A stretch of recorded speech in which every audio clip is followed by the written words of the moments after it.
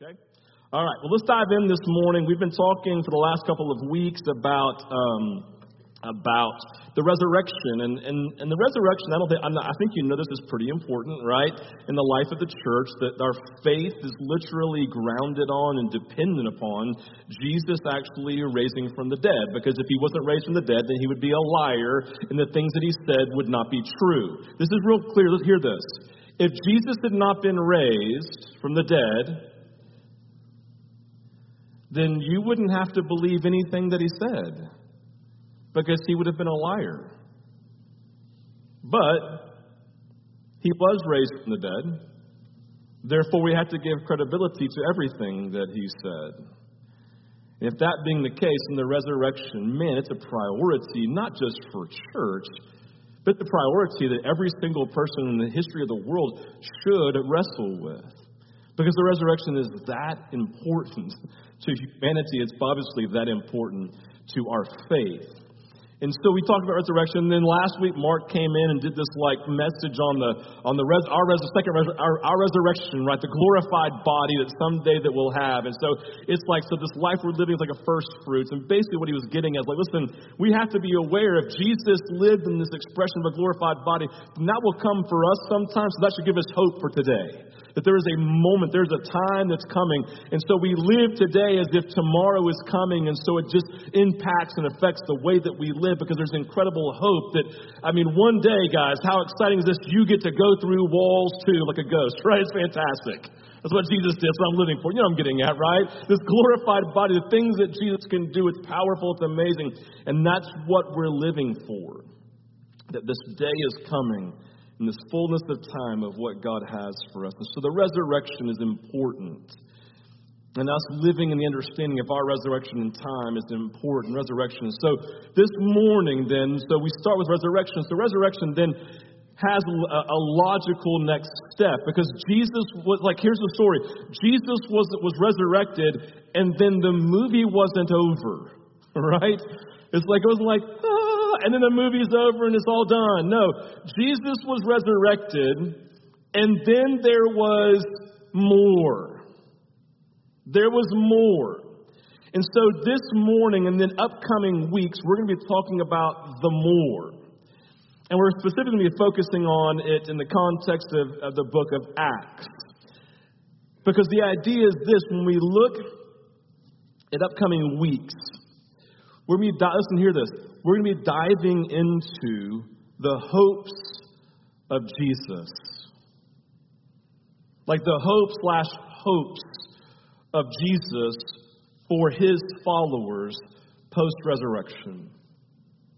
Jesus was resurrected, and there were hopes or dreams or desires, or you could even call them expectations, that defined his view of his disciples' lives, which then throughout time then expectations and hopes and dreams for our lives, and let's just make it personal to you, for your life.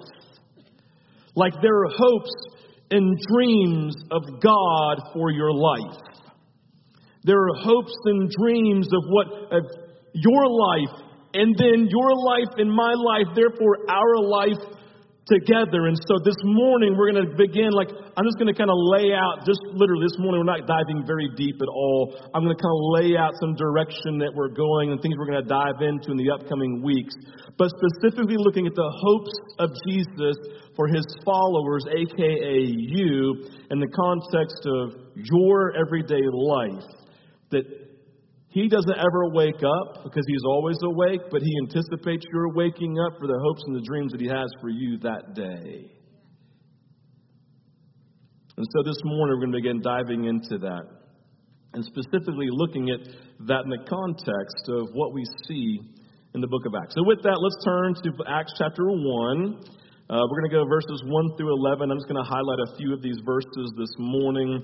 And what I would call, let me just say this real quickly for those of you, the theologians out there. When you go and you read the purpose of Acts, There are lots of purposes for which it was written, right? I mean, one of them would be a defense of Jesus to the Jews, that he actually was the Messiah, and that all authority and power was given to him, that Christianity was not a new religion, it was just the actual continuation of Judaism.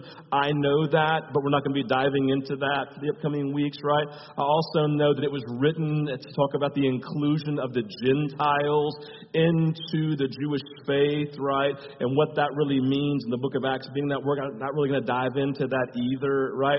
What we're going to dive into in the upcoming weeks is specifically what we see, what I would say is a thesis as you read Acts chapter 1, a thesis of what the ultimate message is for the church, right, or could be for the church. So lots of messages. This is one of the primary themes, and we're going to dive into it, okay?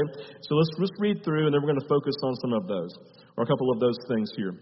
So, in my former book, Theophilus. So Luke, who wrote the book of Luke, is now writing the book of Acts. So let me say this real quick. It's Luke 1 and Luke 2. All right? It's Luke 1 and Luke 2. They're really just a continuation, one thought process. It was the Acts of Jesus, now it's the Acts of the Apostle. It's the life of Jesus, now it's the life of his followers, okay?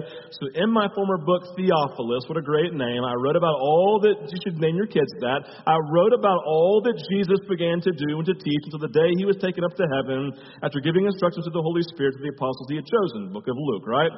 After his suffering, still book of Luke, he presented himself to them and gave many convincing proofs that he was alive. He appeared to them over a period of 40 days and spoke about the kingdom of God.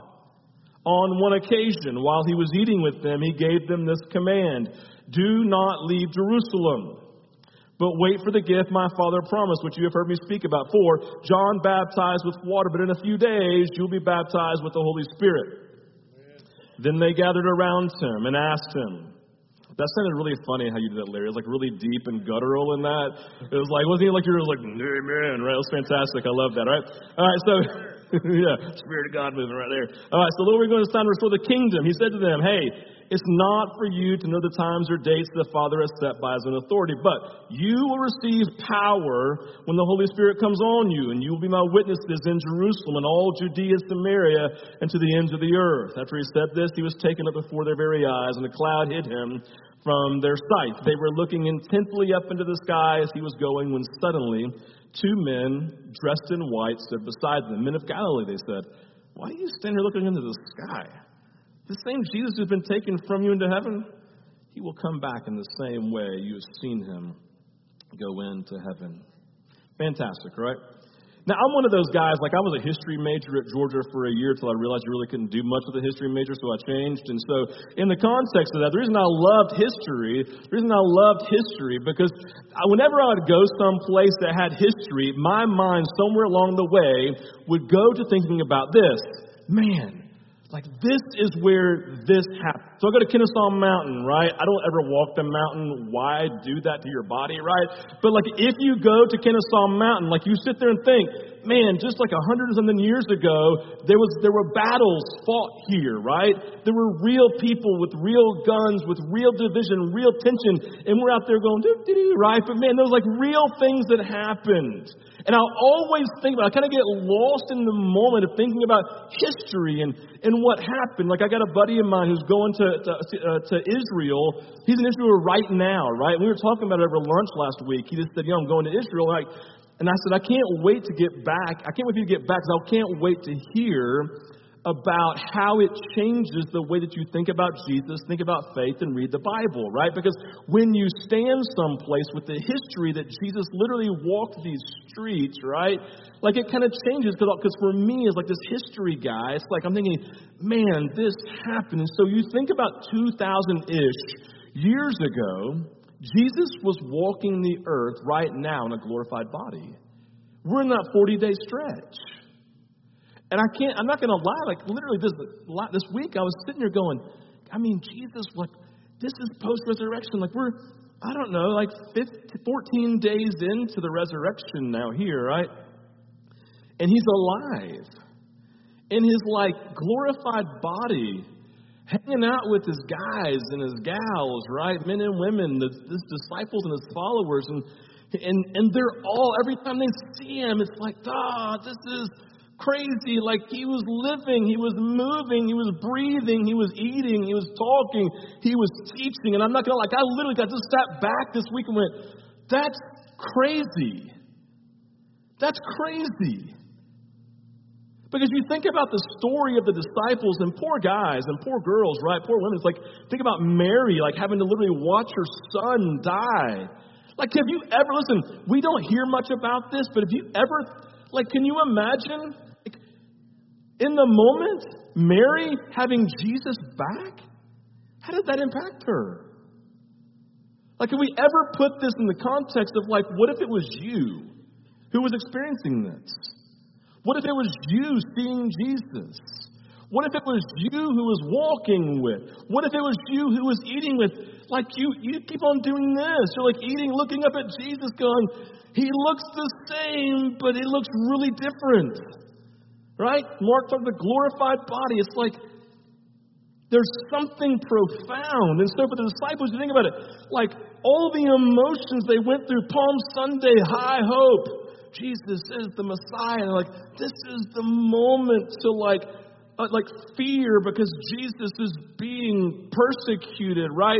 So all of a sudden, all their hope being lost, like spirits crushed at his death. To now the exciting confusion of like, what do you mean he's come back to life? So all of a sudden, like the unbelievable exuberance and fear and like emotions of like, he's standing in front of me. What do I do? This is scary and exciting all at the same time. And so when we think about the resurrection, when we think about what's happening, 14 days after the resurrection, Jesus is with them and he's doing this.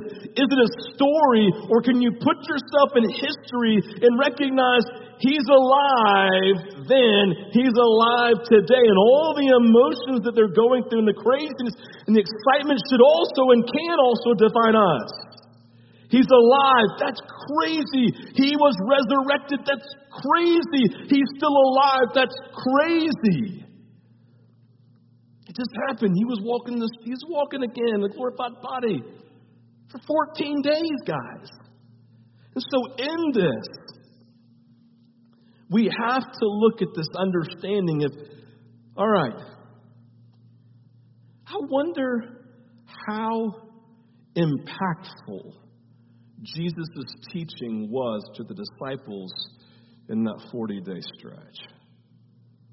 Because I don't know about you, but if a dead guy whose funeral I attended all of a sudden showed up in my house in a powerfully unique bodily form and had important things to teach me, I would probably listen. I just probably would. I'd probably give them a level of credibility I've maybe not even given them before, even though they've been credible before. I'm like, whoa, yes. So you come back from the dead in the glorified body, I'm probably going to listen. Right? Probably going to listen. So therefore, in the midst of everything that Jesus said in the context of those 40 days and the things the disciples would have and should have listened to, isn't it interesting that Luke only picks out one primary thing to talk about that Jesus said in that 40 days? Like, would you think that everything was important? And we would all logically say yes. So therefore, don't you think it'd be that much more important to focus on the one thing that Luke pulled out to talk about in the context of his second letter? Like it should. It should all of a sudden cause us to go, it was 40 days of teaching. Let me just say this.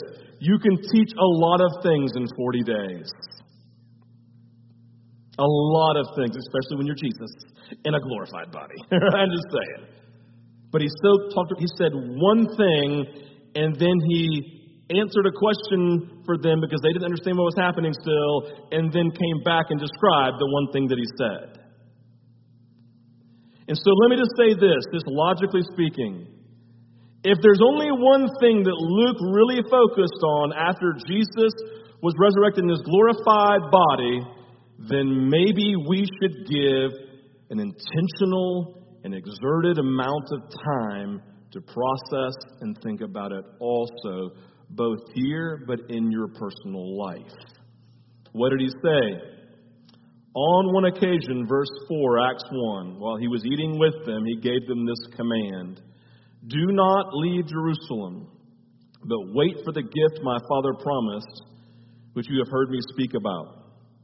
For John baptized with water, but in a few days you will be baptized with the Holy Spirit.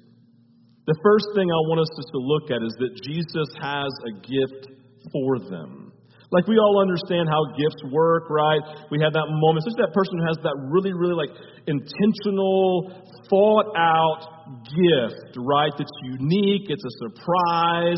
And what are they? We talked about this before. They're incredibly excited about giving it because they, one, are excited about knowing how the person will respond. But certain gifts, we know the person needs, and when they receive it, right, we're excited because this can change everything for them. And so when Jesus in this moment was in his glorified body, listen, I have something for you. It's a gift.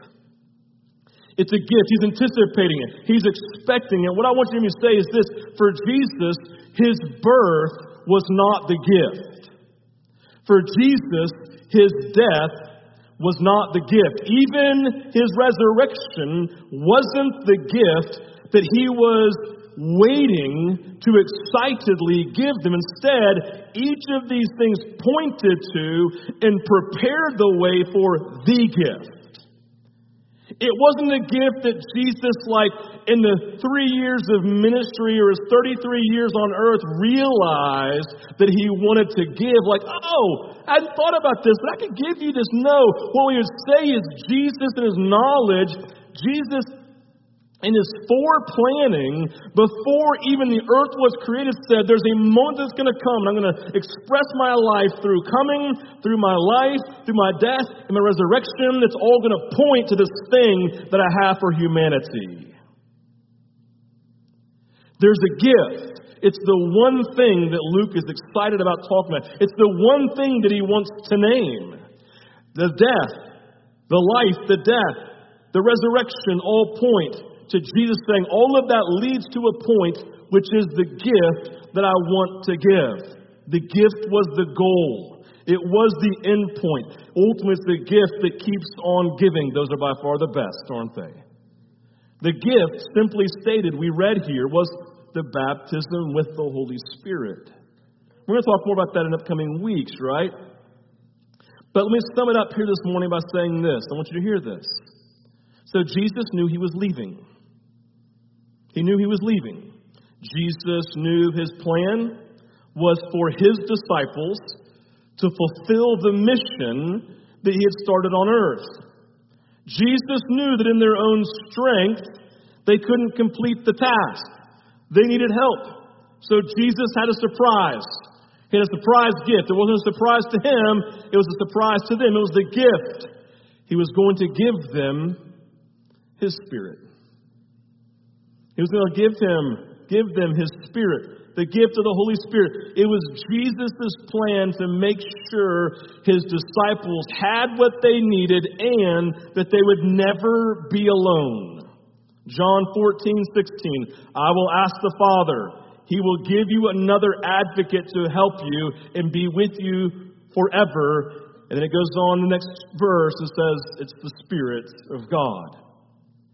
I will ask the Father.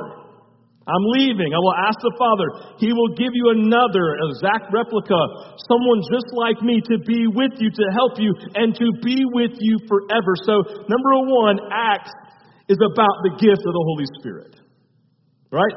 Acts is about the gift of the Holy Spirit. We'll speak more about this in the upcoming weeks. But the question you have to begin to process is, what do you believe about the Holy Spirit? I never use the phrase Holy Ghost because ghosts scare me. And the Holy Spirit shouldn't, right? What's your experience with the Holy Spirit, a.k.a. Jesus? Have you ever truly experienced the Holy Spirit as the greatest gift that you've ever received in your life? Do you think about it that way? A gift that Jesus gave with the plan of changing everything in our lives. What do you think about the Holy Spirit? Is he the crazy uncle you never talk about? Or is he really Jesus to you, the advocate that he planned to give you as the greatest gift, as the greatest gift that Jesus ever planned, that Luke thought was so important, it's the only thing he named after 40 days of being with Jesus in his glorified post-resurrection body? What do you think about the Holy Spirit? What do you do with the Holy Spirit? Do you see the Holy Spirit as the greatest gift that you've ever received in your life, that you can literally tangibly say, man, when that moment happened, it changed everything about me? So the second thing, Jesus wants to empower them.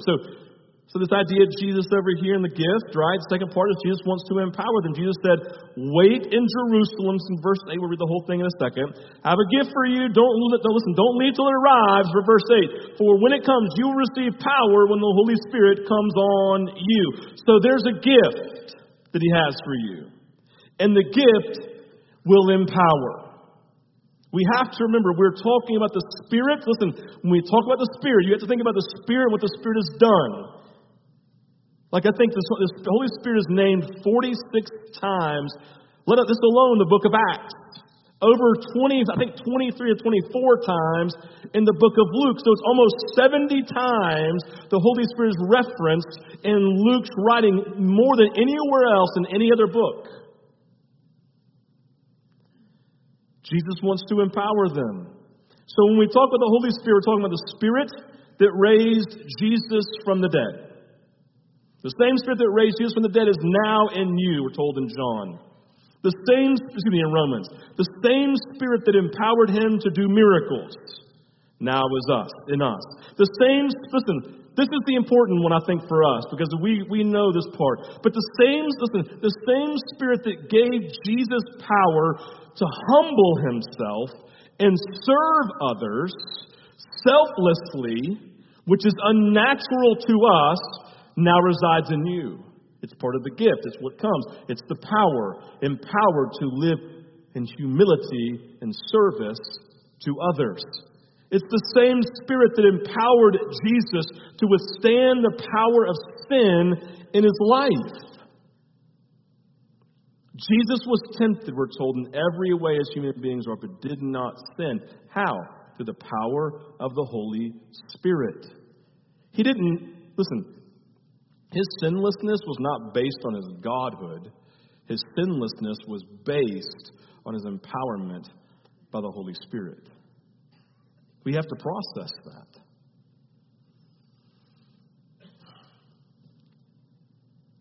To ask the church to fulfill his mission on earth, apart from giving them the ability to do it. Listen, Jesus asking us to fulfill his mission on earth, apart from giving us the ability to do it, at best would be unfair. At worst, it's just cruel. Jesus would never ask us to do something he wouldn't first enable and empower us to do. What do we do with the power of Jesus? So, number 2, Acts is about the empowering of his people. Acts is about the empowering of his people. We can't forget the words of Jesus when he said, listen, and I want you to hear this. Listen, this is the Bible. It's pretty important. John 14:12. Very truly I tell you, whoever believes in me will do the works I have been doing, and they will do even greater things than these because I am going to the Father. Like if you read the context of that, go back and read verses let's read 1 through 11.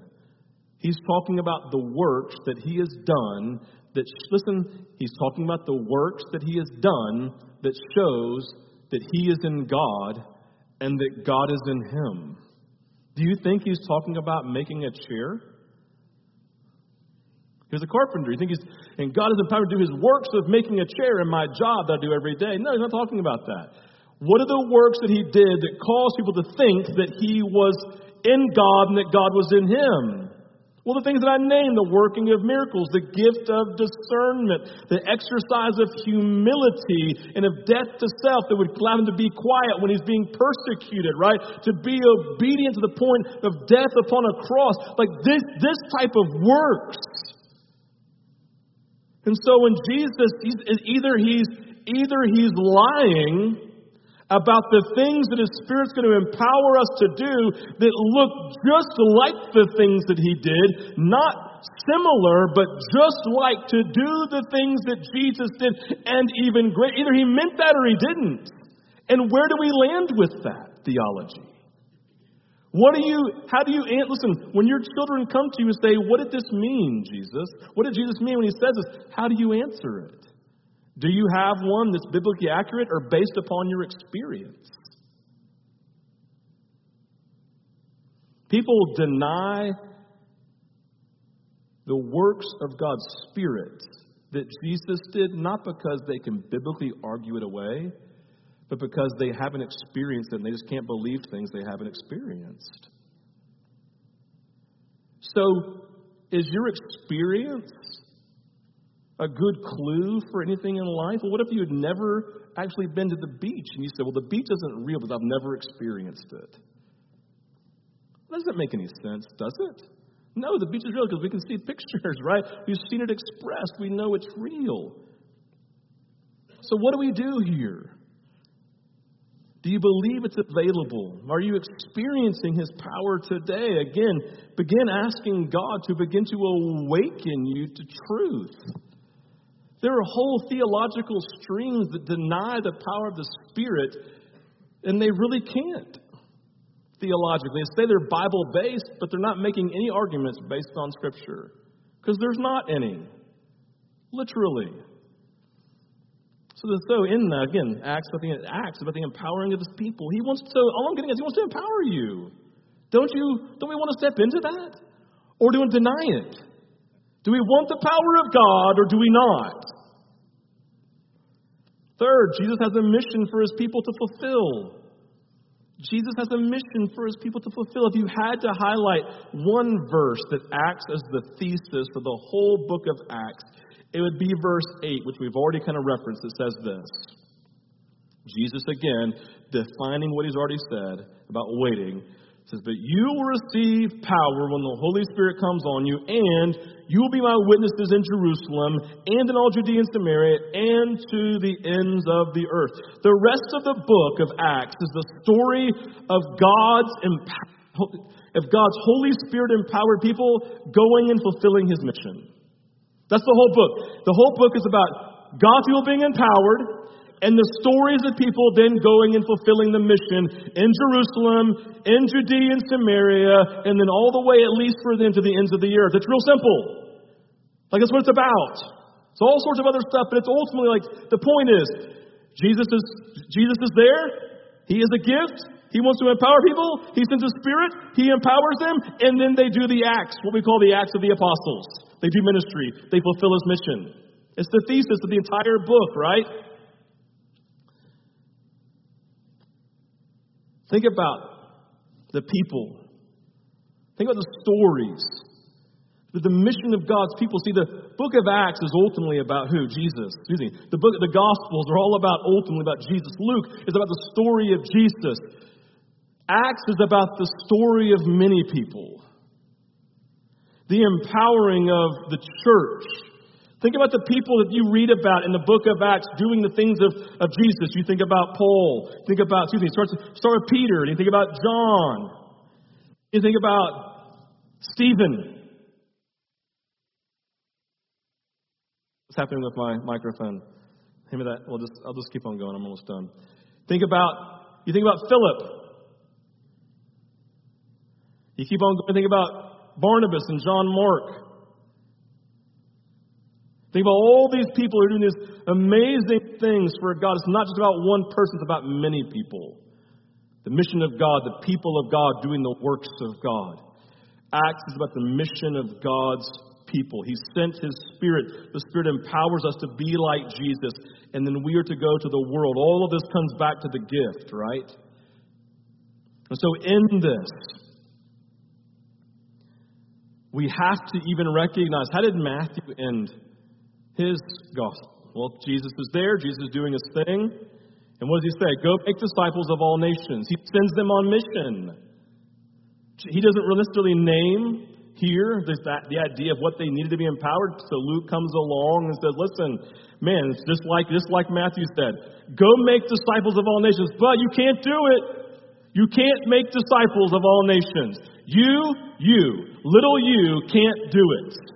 Luke's letting us know, you can't do it. You can't fulfill the mission. It's unrealistic. Do you know how long the Jews tried in their own strength to live sinless and fulfill God's mission, and how badly they failed? That's why Jesus had to come, had to show us a model of what a Spirit-empowered life can look like, and then He has the gift. So His life, His death, and His resurrection point to the gift. It's the key. We need the gift. It's the key to ministry. You can't do ministry. You can't do life apart from receiving the gift, living in the gift, being empowered by the Holy Spirit, by the gift, and doing the things that He has for you to do by His Spirit and by His power. So, God has a mission for you. Go make disciples. So Jesus empowered us to do, and He says, all right, now that I've given you my Spirit, I'm not sending one person, I'm sending all of you on my mission. All of you together in community, in relationship together, the people of God, all gathering, right? They gathered after Jesus. Listen, they gathered together after 40 days. I mean, we're going to look at the story, but they gathered together, the church together, empowered together, the church doing life together. We're Acts 2:42. If anybody should be modeling it for the rest of our community, it's us. We've dared to name ourselves after it. And we can't do our namesake apart from the Holy Spirit empowering us. It's the gift. And my simple question is, have you opened it? Have you opened it? Are you opening it every day? Because every day I wake up and the Holy Spirit is present again for me to relate to, as if it's a fresh gift, new for me that day, to open to the excitement of His presence, His power, His advocacy, His nearness, His fellowship, His relationship, His encouragement, His cheering for me, His telling me that I'm awesome, and then telling me some great jokes along the way. Do we know Him? After all of this, it just comes back to the gift. It's what Jesus was pointing to. It comes back to the gift. The gift is to be received. The gift is to be opened. And the gift is given to make our life better. And to be honest with you, to make it more enjoyable in the context of difficulty and in the midst of celebration. Let's pray. So, Father, we set the table for you to do the thing only that you can do. We don't pretend to be able to make the Spirit move. We don't pretend to think that we can understand the moving of the Spirit. We don't pretend to think that we can make power happen in our own strength. We don't pretend, Lord, to sit here and say we understand everything about what you intended for the Spirit of God to do. We don't pretend. But we do know, God, that there is a gift that you planned to give us. It's a gift of yourself in the person of the Holy Spirit, who is not scary, who's not the weird uncle, who is Jesus to us, to look like Jesus. And so, Father, this morning, I'm asking a couple of things, Jesus, as we come into this time of ministry. I pray, one, that you would just open up our ears to hear you so that You can be honest with us about where we are and what you think. I pray this morning for those, God, who have been burned by the expressions, the human expression of the gifts of the Spirit and the work of the Spirit, Lord, and been burned by people doing it in their flesh. In the name of the Holy Spirit, we ask today for healing in that. God, I pray today for those who've just been given really bad theology on the Holy Spirit. I pray that people would not hold on to their theology about things that maybe you want to change, like a golden calf, Lord. Just holding on to it, not letting it go, but they would say, Jesus, I'm willing to let you teach me whatever you want to teach me.